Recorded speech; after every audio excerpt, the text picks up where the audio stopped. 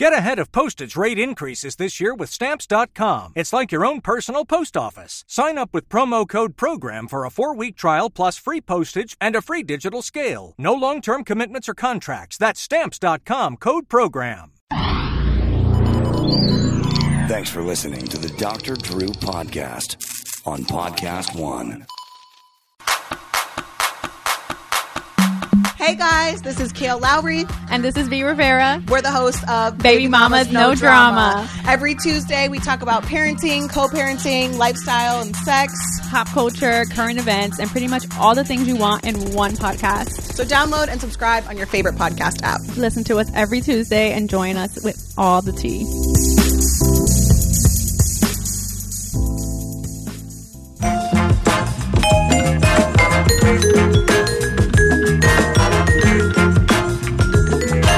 Get ahead of postage rate increases this year with Stamps.com. It's like your own personal post office. Sign up with promo code PROGRAM for a 4-week trial plus free postage and a free digital scale. No long-term commitments or contracts. That's Stamps.com, code PROGRAM.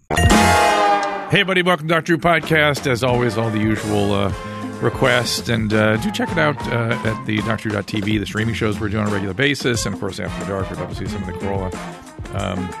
Corolla, what should we call them? Faithful over there. Today it's my pleasure to welcome, I hope I'm pronouncing your first name right, Stephon Alexander. His book is Fear of a Black Universe, An Outsider's Guide to the Future of Physics. You can follow him at Stephon Alexander, Stephon Alexander, like it sounds.com. Also Instagram at Stephon Jazz and Twitter at Steph STEM, S-T-E-P-H, STEM, S-T-E-M. He's a professor of cosmology at Brown University, also a well-recognized jazz musician. He immigrated from Trinidad to the Bronx. We'll hear about some of that history. 2020, he was the president of the National Society of Black Physicists and leads Brown University's Presidential Scholars Program. Steph, welcome to the program. It's great to be here. Wonderful to be here. Am I pronouncing your name correctly, Stephon? Or I don't want to get that wrong. Well, no, my name was named after my grandfather, Stephen, but it's pronounced Stephon. Stephon, okay, excellent. Stephon, I'm happy to I just, I hate it when people don't get the names right and they repeat it and repeat it and repeat it, and then you find out days later it's like, that really wasn't his name. It's no. So yeah, the worst is when you repeat a friend's name, which is something that you've known for 20 years, and you repeat it incorrectly. Yeah, trust me. When you get older, that happens a lot. Get used to it now. So tell us about the book first. Yeah, the book was basically for me like a fun adventure. And written in the spirit of Stephen Hawking's book, A Brief History of Time, because it was the first science book I read when I was a high school student. And that book just remained an inspiration, and Richard Feynman's writing as well. So the book was basically written in that spirit, which is, at one level, kind of really respecting the reader's intelligence and not really getting at the heart of what makes physics work, what makes the universe work in terms of physical law, and trying to liberate the reader from jargon. So the first half of the book was just setting up the language, the concepts, the principles, what makes physics simple and elegant, and then using that and giving myself permission, using this book as a vehicle to really explore and speculate and say what I call black things meaning like things that may stigmatize me, that may even make my colleagues think I'm a crackpot. But I felt like it was a way for me to explore, Give me an example. What do you mean? Like, for example, I have a chapter where I talk about quantum field theory, which is now the underpinnings of like pretty much our physical reality. Everything is a quantum field. You're a quantum field, Dr. Drew. Yeah, and it's good for your health. No, I am aware of that, and it actually is reassuring to me because I was always very bothered by spooky action at a distance, and quantum mechanic, quantum field made it all kind of fit together for me. Yes, yeah, because the idea of a field, we all get that. Kids play with bar magnets. You put a magnet over a piece of paper, and then you see the magnetic filing trace out what was an invisible field line. And like, there's the idea that those types of fields that we experience in nature, like magnetic fields, really is a basic underlying feature of everything. And these field lines are just curling up and twisting in interesting ways and interacting to kind of give us the universe that we see today. But there are anomalies. There are things that we don't know, we don't understand, and we ascribe that. We call it black holes and dark energy and dark matter. So for me, it was a play on sort of like, what is it that makes us, for things that we don't understand or that are invisible or whatever, ignored maybe. It was a play on the word black in that sense, and deliberately so.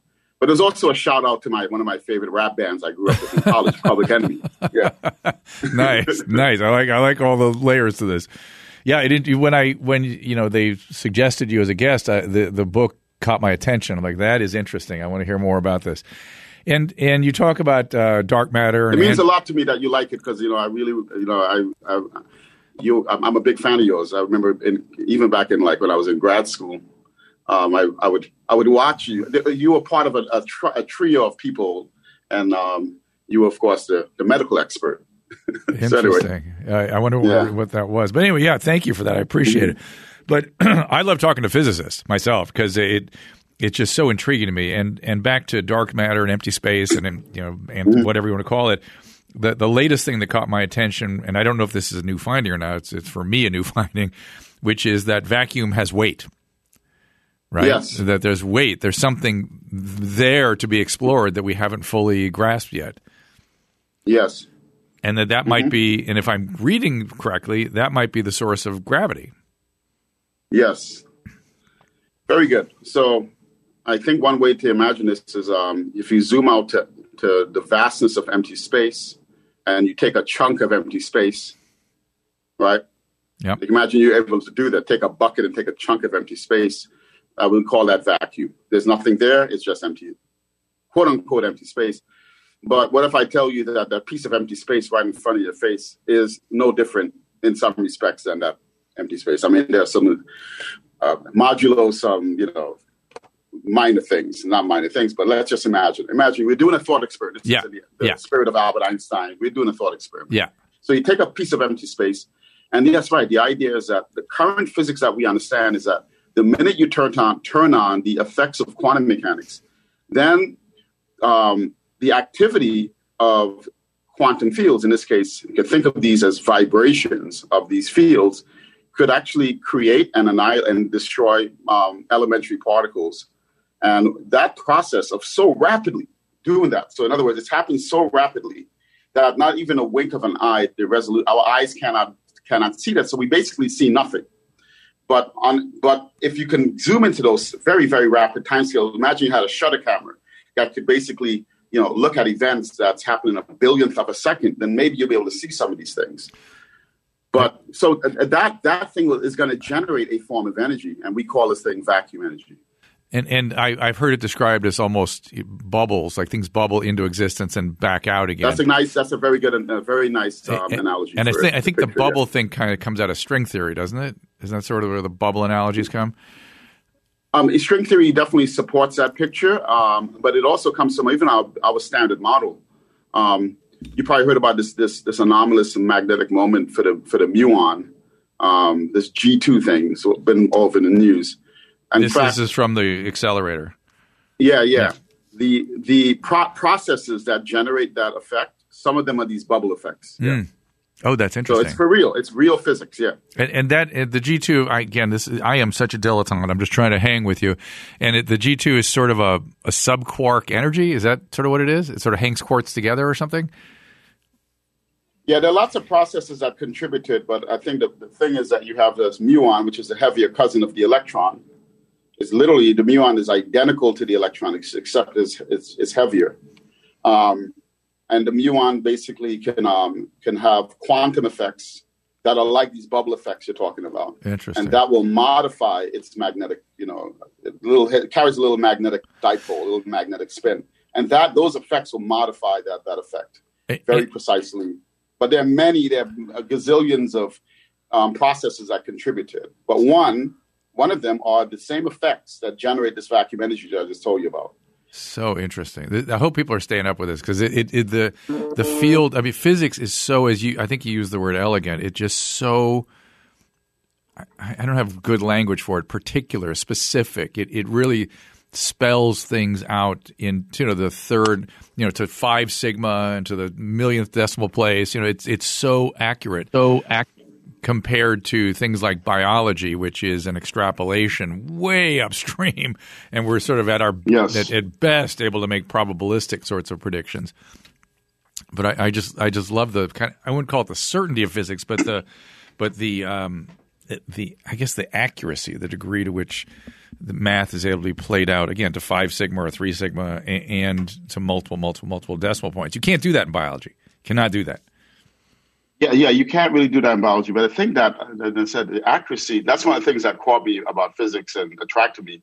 But the thing that's weird to me is that the things that are generating the accuracy are probabilistic events, number one, and then weird types of processes that we don't directly see in our everyday lives. So what Richard Feynman, for example, informed us how to think about quantum mechanics, for example, is that a particle goes from point A to point B and traverses in the world that we, experience one unique path. But in the quantum world, at least mathematically, you have to consider all the possible paths that the one particle takes. And only when you do this, you get the precision that we actually go measure in the lab.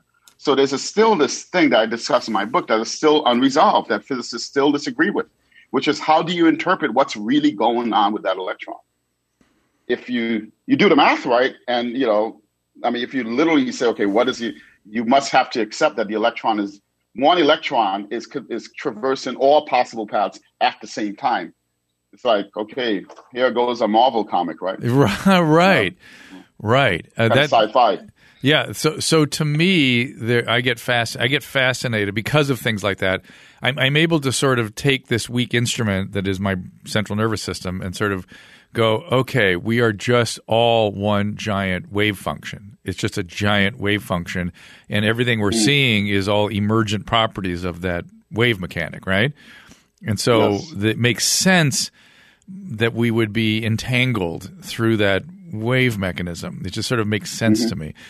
But I get fascinated by the history of physics, the Solvay conference and the Copenhagen synthesis, and then the fact that people still argue about how to solve some of the controversies or the mysteries of the standard model, including the many worlds theory. Are you one of the many worlds people, or are you trying to find a different solution? Yeah, I had to encounter the many worlds thing. In fact, here's a funny story. I worked on one of my jobs. I worked at a hardcore particle accelerator, like that's the Stanford Linear Accelerator Center. I was part of the theory group as a research scientist in the theory group. Wow. And so this is where the metal, if you want to think about the physicists that are doing quantum mechanics, right? Yeah. That are really making contact with the real world. Yeah. You would think that when you ask them and pin them down about how they like to think about quantum mechanics, they would probably be the most conservative, right? That would be the expectation. Yeah. You'd think that the people maybe in some lab in outer space that's thinking about whatever the Big Bang would be more I think of many, many worlds. It turned out that my colleagues, some of the senior people whose name I won't mention, but serious people, people that discovered elementary particles and things, they believed in the many worlds. That was their take, right? It fits because it fits the math. They just sort of accept it if it fits the math, right? It fits the math, exactly. That's right. It fits the math. And I in think, a lot of ways, the processes that happen in the standard model, these precision processes, they really lend themselves to the many worlds interpretation. But I have a hard time still accepting it, yeah. I personally, again, I have these weird ways of simplifying these ideas. And to me, I think of it, it makes sense to me if I think about infinity and one. To the extent that anything converges on one, it also goes to infinity. And I have a feeling there's something right there that our brain can't quite process that might explain this, in the sense that the many worlds might just converge on one world. Even though it's also even though it's also infinity worlds, it becomes one. You know what I'm saying? Does that make sense? No, it makes that resonates with me actually, and I thank you. I'll think about that. I Yeah. really will. Part of another reason I wrote my book. My book was also an exercise to really make a very clear statement, which is that if you look at the tradition of what made physics, the breakthroughs in physics, there are two things that came out of this. One is that in hindsight, things get formalized and taught in universities, and somehow we're not explicit about like what led to the discoveries. Oh, the aftermath logical process. And it's actually people, a lot of the founders drawing ideas from outsiders and from people who are not physicists. And so one of the reasons why my book is a celebration of that as well, the importance of the outsider. And I think you're absolutely. That's fascinating that you sort of see it that way. And I kind of, when I look at the history of the sweep of history of physics, it's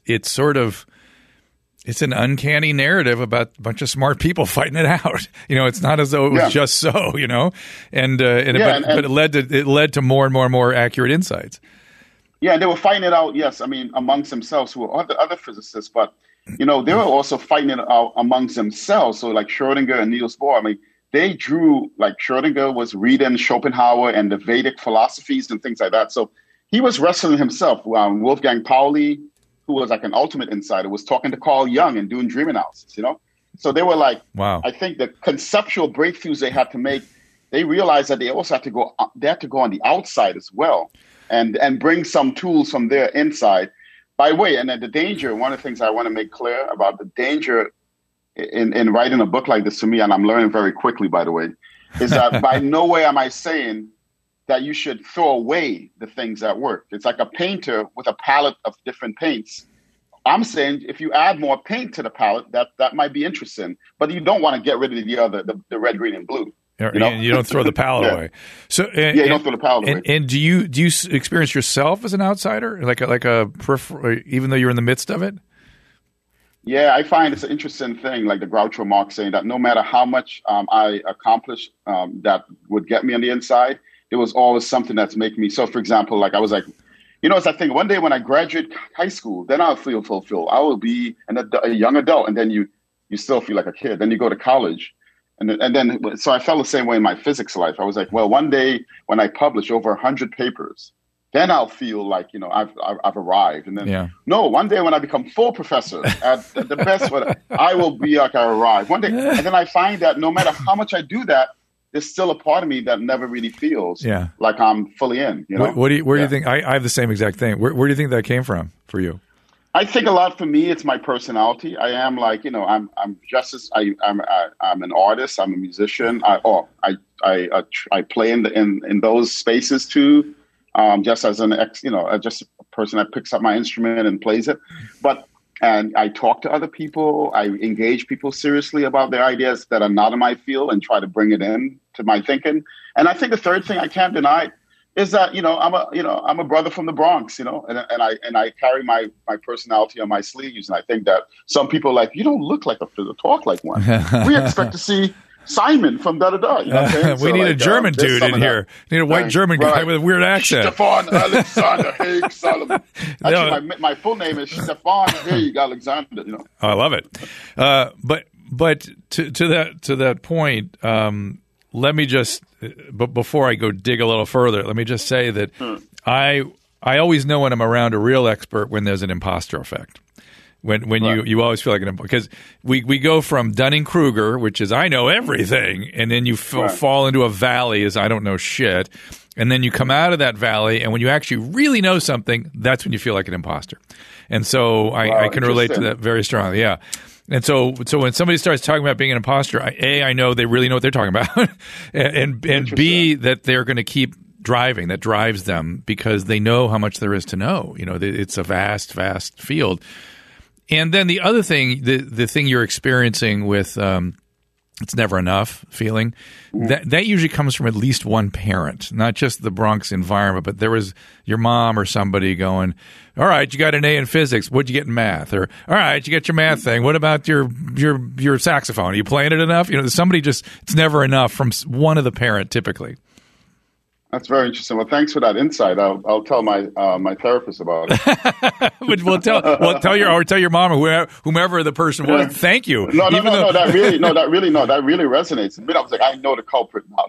I know that culprit. Yeah. I'm not going to name it on the Dr. Drew show, though. You don't have to. And then you carry the Bronx stuff too, and that's sort of up front. But it really is our parents that when we're never enough, and it's something in them that's sort of traumatized in the parent that's acted out through us. And I think it's, I don't mind it. The problem is it can go either way. Kids can really rebel against that and can become a problem for them, or they become like you. They just start succeeding and doing and going on and on and on. And I'm going to predict that one day you kind of start to, particularly if you're in therapy, I do a lot of therapy myself. You start to feel like, okay, I can own this. That was pretty good. Look, take a look back at all that, but you'll still be looking towards tomorrow always, which is good. That's not bad. I really appreciate that. Sure. Thank you so much. Of course. I got something valuable. Good. I'm getting nothing but value out of this conversation. The infinity in one and many worlds in quantum cosmology. That's definitely. I'll be coming back. Yeah. I'll be like, thank you. Stephon Alexander solves the secret of the cosmos. And thanks to Dr. Drew. Well, see, I've always, because I'm fascinated with the brain, I'm fascinated with infinity because it's something our brain cannot handle. And whether it's infinity squared or infinity factorial or infinity to the infinity, product. You got to get John Halpern, the filmmaker. He's doing a project on infinity. I had heard that, and it worries me. It worries me that it's not going to go. Because I think infinity, when you really get down to infinity, it's really one. It's just a conflict. It's just a unity. It's an infinity that comes to one. And that's what you're going to think about and solve the cosmological constant, the cosmological mysteries. So I said I know what I want to talk about. So I tried to dig through a book, and and this is unfair to sort of bum rush you with this because you may not be familiar with this guy, and I forget his name now, he makes it even worse. But essentially, I'm fascinated also by probabilities. Because I'm a biologist, I'm really interested in probabilities. I have a kind of keen sense of probabilities. And I have no intuition for probability, by the way. Interesting. Keep going. Interesting. Yeah. See, I have a deep intuition for it, but I know I know it's not. I don't know how to say the language for it yet. Let me just say it this way. Probabilities aren't actually real. They're representations of something. And this guy, a physicist, derived probability from the laws of entropy. And I tried to dig through. I couldn't do it. He had his way of thinking was just so alien to me. Is that? Do you know anything about that? Is that? Can you help me? Well, I do know that someone did derive gravity from entropy. This was Eric Valinde being one person, but that's probably something else. It must called gravitational entropy. It must overlap because people are looking at entropy as sort of one of the fundamental aspects of the universe, that way to describe it. And so anything that comes out, again, emergent properties are going to have to come out of that. And this guy is sort of I got to go back to the book and see if I can slog through it again. But he was just saying because entropy has many states, I think is essentially what he was saying. And he was deriving all these different sets of states and then doing some heavy math on those sets. And then deriving probability from that, and I couldn't make the leap. But can you help me at least sort of a sketch on where probability comes from? Is that something you can sketch for me at least? Why do we have probability? Is it in a universe where you can isolate a muon and entangle it with something else? Why? This shouldn't be a probabilistic universe, except entropy is highly probabilistic. I mean, all the oxygen in this room doesn't suddenly go into the corner. But it could. There's a probability of that happening. Yes, that's very interesting. So, yes, it's something I've also struggled with myself. So quantum mechanics is the first place where we in physics, not the first place, but definitely, Boltzmann is definitely in thermodynamics. But the place where it's really sharp for me is in quantum mechanics, where, and just in a nutshell, Schrödinger, made the leap and said, the quantum leap, no pun intended, and said, think of the electron as a wave, actually. That's, forget electrons. Everything is a wave. If everything is a wave, then a wave can be highly peaked. So think of like a wave that's highly, highly localized and peaked, like a pulse. And think of now the electron really is just this pulse. And then, of course, someone said, threw a wrench at it and said, actually, well, what if this peak actually splits into two? Because it runs into a wall and then splits up. Does the electrons split up? And then that's where physicists like Max Born said, one way out of this is we can still accept this wave thing, but it's actually a wave of possibilities. It's a probability wave. So this is where quantum mechanics makes contact with probability. But it makes contact actually as an axiom, as an assumption. An assumption that tends to work with experiment, but it's not derived from quantum mechanics. That's one interesting thing. And so, right, it's like, it seems to work. That assertion works. But isn't it though? Isn't it sort of a placeholder though until you can get more and more accuracy? Isn't that sort of how physicists think about it? No, that's right. But the statement here for quantum mechanics is that you will never be able to have the accuracy, and therefore you'll always have this indeterminacy that you will associate probability with. And that's where Werner Heisenberg came with the uncertainty principle. Right? By saying if you have a fundamental uncertainty, that you'd never, based on this relation, on this, the change, the uncertainty in velocity, uncertainty in position, right, are related to each other, right? The more you know about the other, what have you. Therefore, you can't help, about thinking about probability. Right. Now, but that link actually, for me, it's not something I deeply understand. Yeah. To be fair. No, I think that's right. I think it's an important area for thought because it doesn't quite. It's not a quid pro quo. It's not QED, right? Right. I agree. Yeah.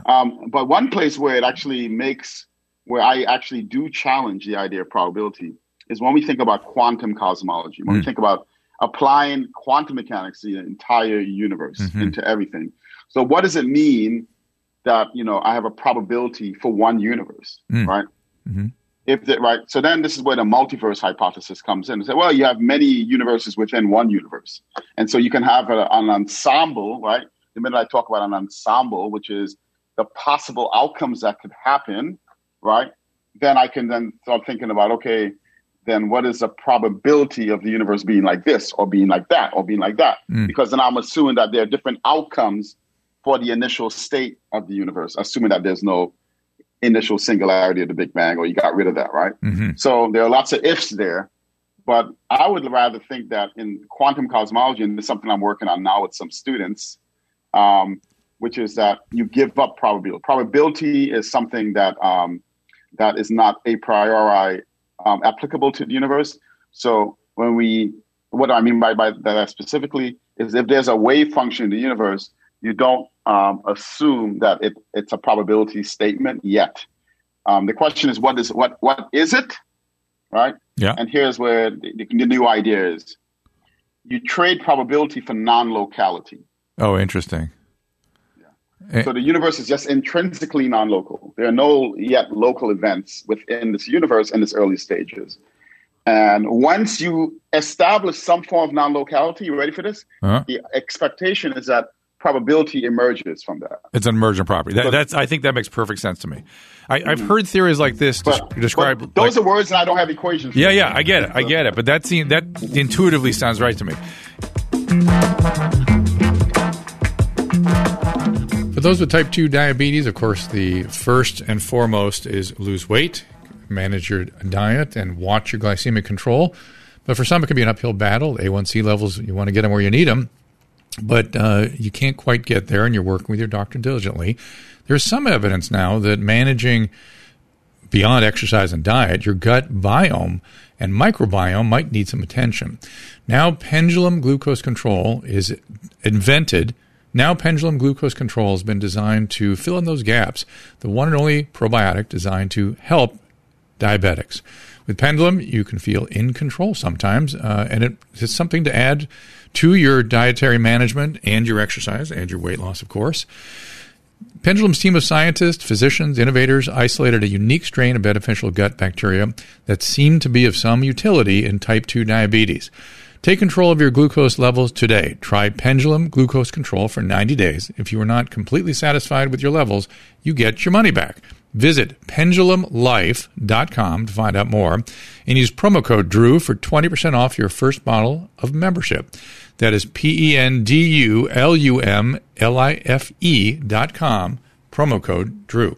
Well, now it's ridiculous that sizes, brand to brand change. We all settle for traditional retail sizes, but why? What does a medium person even really look like? We're different. Pants are made to fit one body type, and everyone else has to sort of settle for that, even when we're shaped differently. No one wants to take their athletic leisure wear to the tailor. You're spending way too much. You're already spending way too much money on your clothing. Well, that's why you've got to check out Public Rec. They make elevated athleisure wear, as they call it, in multidimensional sizes. I wear them all the time. They feel like you're wearing a sweatpants, but I literally went to dinner in them last week, and I thought, oh, it's okay to wear sweatpants. Everyone thought I was wearing slacks. Better fit, comfort, fabric unlike any other. They spent years engineering the perfect blend of softness, stretch, durability, come in 9 different colors, and they've got a whole wardrobe, including shorts, T-shirts, polo jackets, even golf gear.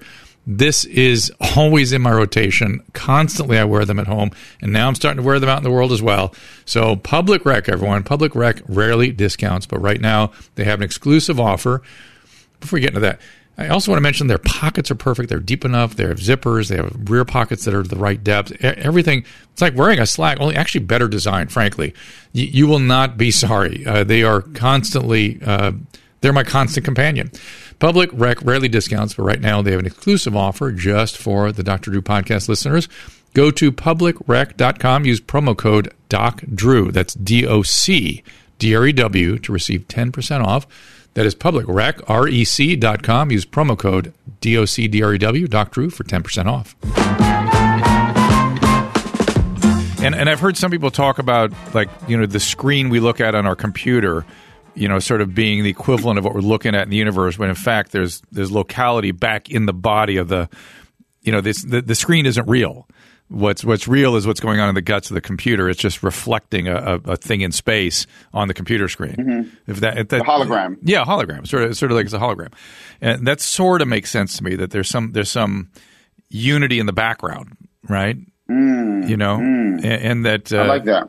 Yeah, it's all so fascinating to me. I like that's a great title for a future physics book, Unity in the Background, because it's a play on words too, Yeah. I like it. Unity. Yeah, hopefully you can play on. Hopefully by the time you write it, there will be more unity in the world. For Christ's sake. That's oh God! Man. Yes. Oh man! And so your position right now is at Brown. Is that right? That's right. Are you assistant professor, professor, or are you? I am a full professor. Okay, so you must be. You're done. You're good. You feel good now, right? No. Well, yeah.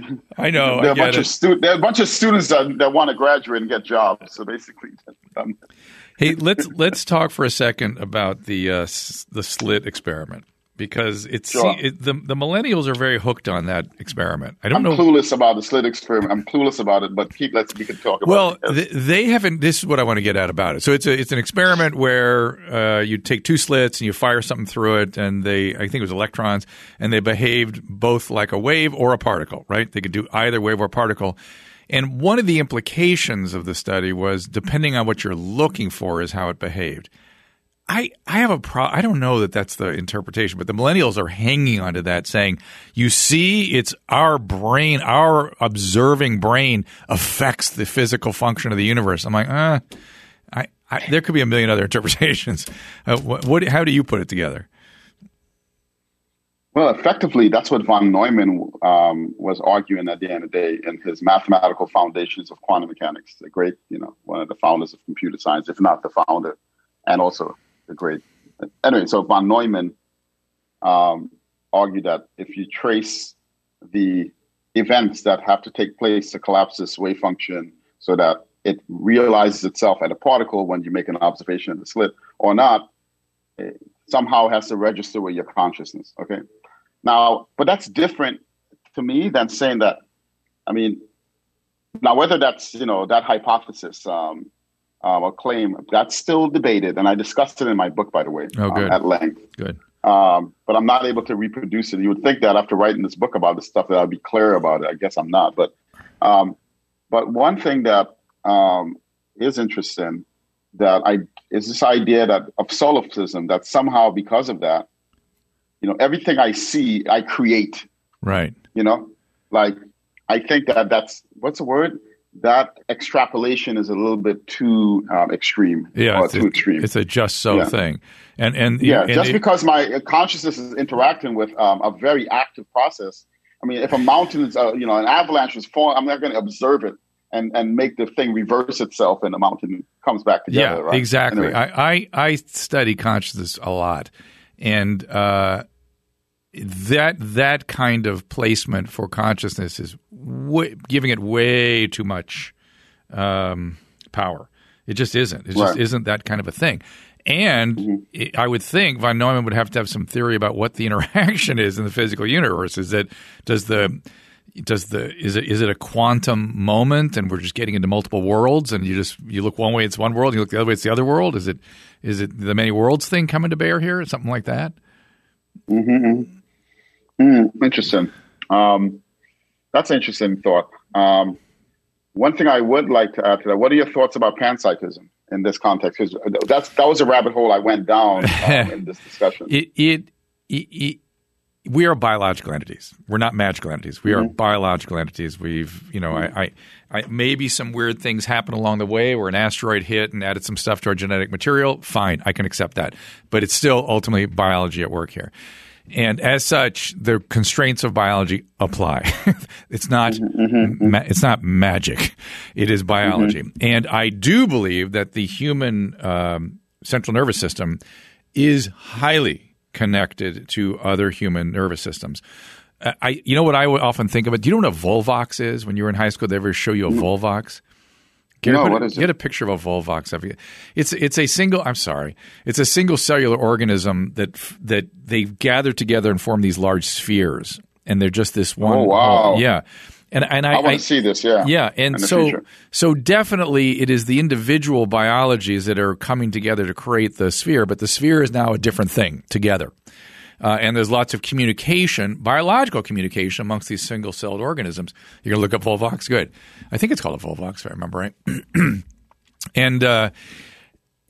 There's something much like, when we take infinity to one, there it is, that upper right. Yeah, that's these little spheres. And each one of those little dots on the sphere is a separate organism. Got it. And much like when you take infinity to one, you're taking it to something else. And there's no doubt that there's something else created by all of us together. But ultimately, the forces at work are still definable, measurable, understandable. And some of it is uncanny. Don't get me wrong. I have had experiences both as a patient in a therapeutic context and as a practitioner in a therapeutic context where I cannot yet explain what happened because stuff was communicated to me by the patient that was not mine and got into my head and my sensory experience. And I knew it was not me when I was having it. I knew it was something the patient was bringing to me because it was fully other than anything I'd ever experienced before. And that's bodies in space communicating, essentially. That the totality, way too much focus on just the brain in the last 20 years, and not enough on the brain embedded in an autonomic system that is informed by the body.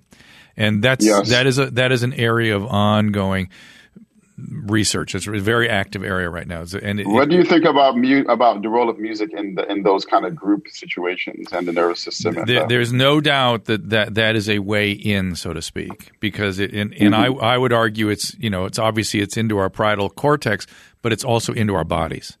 Our bodies move in response to it. Our bodies have a reaction to it. And just think in terms of feelings are primarily things that come out of the body.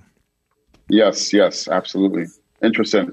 Yeah, I'm working on a new project with this hip hop museum in New York. So this new hip hop museum that we're going to explore. I want to explore that this sort of, the fact that when I'm from the Bronx and I was during the time when hip hop was really flourishing in its early stages in the 80s, and it was really interesting to me. Why was it that people like DJ Kool Herc and Afrika Bambaataa were trying to get the biggest sound systems so that you couldn't just hear the bass line, but feel it, really feel it. Yeah. And that just reminded me of like our nervous system. It's not just the brain vibrating. No, it's but not just like our brain. bodies and how that, And by the way, that was I'm fascinated by that history too. I've seen a couple documentaries about it. That's the level of my understanding. But the collective experience was all there in this. Yes. This was a collective. Yes.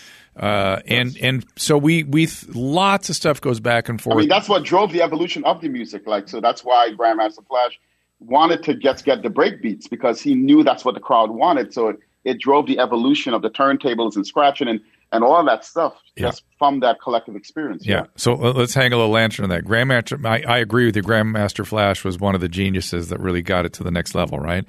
Yes, absolutely. And the idea of the break, most people don't think about what that is. You as a musician know exactly what that is. Mm-hmm. And so you're thinking about why the break and what's in the break and what did the break do for them and how did he know to exploit the break that way? You know what I mean? It's so interesting.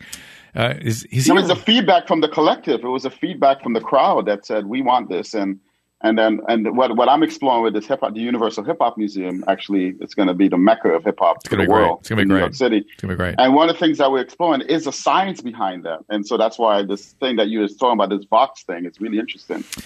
Well, there's a guy, the two guys that are sort of the fathers of this space right now is a guy named Alan Shore and a guy named Peter Fonagy.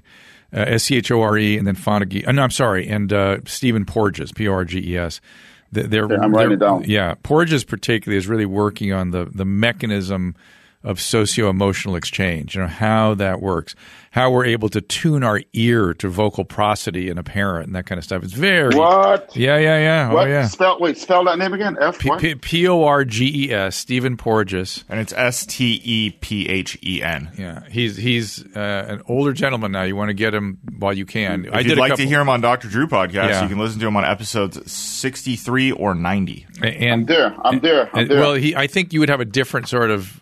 But yeah, he was good. 63 and 90 were 5 years ago. Yeah, so that's a little dated now. So maybe go check out. No, but it's the theory. He has crystallized the way he describes it now in a much clearer way.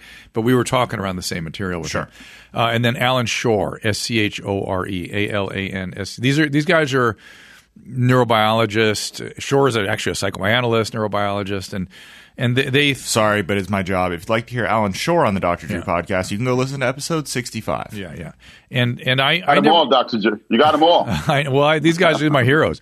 And I don't know. I've really never talked about the collective. I don't think I may have gotten into it a little bit with Porges, but there's all sorts of uncanny information being exchanged that we are not consciously aware of. All kinds. Mm-hmm. And then my physics head always wonders, and I'm going to sort of end with this question because it's a super unfair question, but here we go. This is back to the physics. I always wonder if the function of temporality, of time, versus the arrow of time, which is, I just see that as biology in sort of progressive change. Mm-hmm. But whether temporality, which is time as a dimension, enters into our biological systems in ways that we can't see and might have some real effect on us. You know what I'm saying? I think time comes through us. Time comes through us in our bodies and brain through the generations, right? What's passed on to us through generations. But I always wonder if there's not some other impact of time on the biological systems we haven't quite figured out yet that's not, strictly speaking, the arrow of time. Any thoughts? Here's interesting. I'm gonna riff with that. Yeah. Another thing in my book, I have a chapter because I explore questions about. Again, I speculate about. I'm the ultimate interloper, and I interlope in other fields. I have a chapter on biology. It's called a cosmic biosphere, and I try to find. I had a dumb question when I was a grad student learning about the expanding universe and general relativity. It's like, why do I care that the universe expands? Okay, it's expanding. Okay, but it has no impact on me here on Earth. So I remember being shameful to even ask that question because, it's the theory of general relativity. What are you talking about? So anyway, I decided to revisit this question and say, is there any weird link between the expansion rate of the universe and life itself? All right. So so let me say a way of thinking about this. You probably heard something called the Hubble rate, the Hubble expansion rate. So Hubble, it's basically gives you information about how fast galaxies are receding away from us, which is a measure of the expansion rate of the universe. It turns out that the Hubble rate itself, right? The Hubble rate itself is, if you actually take the inverse, put a 1 over the Hubble rate, it's actually a time scale. It's actually a time scale. It's a temporal scale. And it captures basically information maybe about the age of the universe since radiation dominated the early universe, you say. So this is how we get the 13-point-something billion years. It turns out that rate is actually the same order of magnitude. The expansion rate of the universe is the same order of magnitude as the order of magnitude for the time life actually, biological life existed on Earth. Hang on a second. Say this again. I'm not sure I got it. So the time of the rate of expansion or time, say it again. Yeah, so the Hubble expansion rate, which is basically the information about the global expansion rate of our universe, is also a time scale. Okay. And that time scale has an order of magnitude of 10 to the 9 years. Okay. That's a giga year or a billion years, in the order of a billion years, right? Yeah. If you look at the time scale for which life emerged on Earth, it's the same order of magnitude. Oh.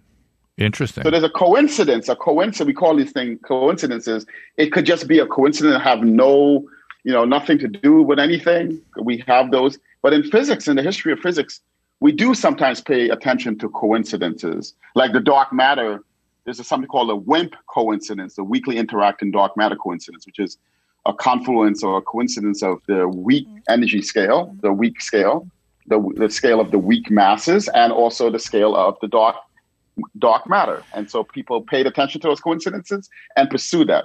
This coincidence, and that I discovered right in the book, is also stated clearly. The cosmic expansion rate or the cosmic time scale is coincident, has same coincidence as a time scale at which biological life emerged on Earth. Does that imply they're related specifically? In other words, did biology begin at the beginning? Well, I look at coincidences as basically circumstantial evidence to pursue that question further and look into more detail. Like are there other things that link the expansion rate of the universe with the necessity of life? So one way that I explore that is through the lens of entropy. Oh, interesting. You know, what's interesting to me is in biology, we tend to dismiss coincidences as just probabilistic experiences, but it also occurs to me that in physics, you dismiss coincidences at your peril. At your peril, yeah. Yeah, interesting. One interesting thing is that it's a preposterous coincidence to even consider, because the expansion rate seems to be about what's happening out there in the universe with distant galaxies, and life is something happening at least to us here, right on this Earth, which is decoupled from the expansion rate because we are in a gravitationally bound system, our solar system, that doesn't really feel the expansion rate. So why would one have anything to do with the other anyway? And so, but anyway, the point of this book was to just have fun exploring that and speculating. To me, it goes right to entropy because we're the one exception to entropy in the universe. Now we're talking business. So tell me more about your thoughts here. No, that's interesting. Because we go back, we've harnessed entropy for a while we're alive. Life has sort of harnessed entropy, and doesn't necessarily go the direction it's supposed to go.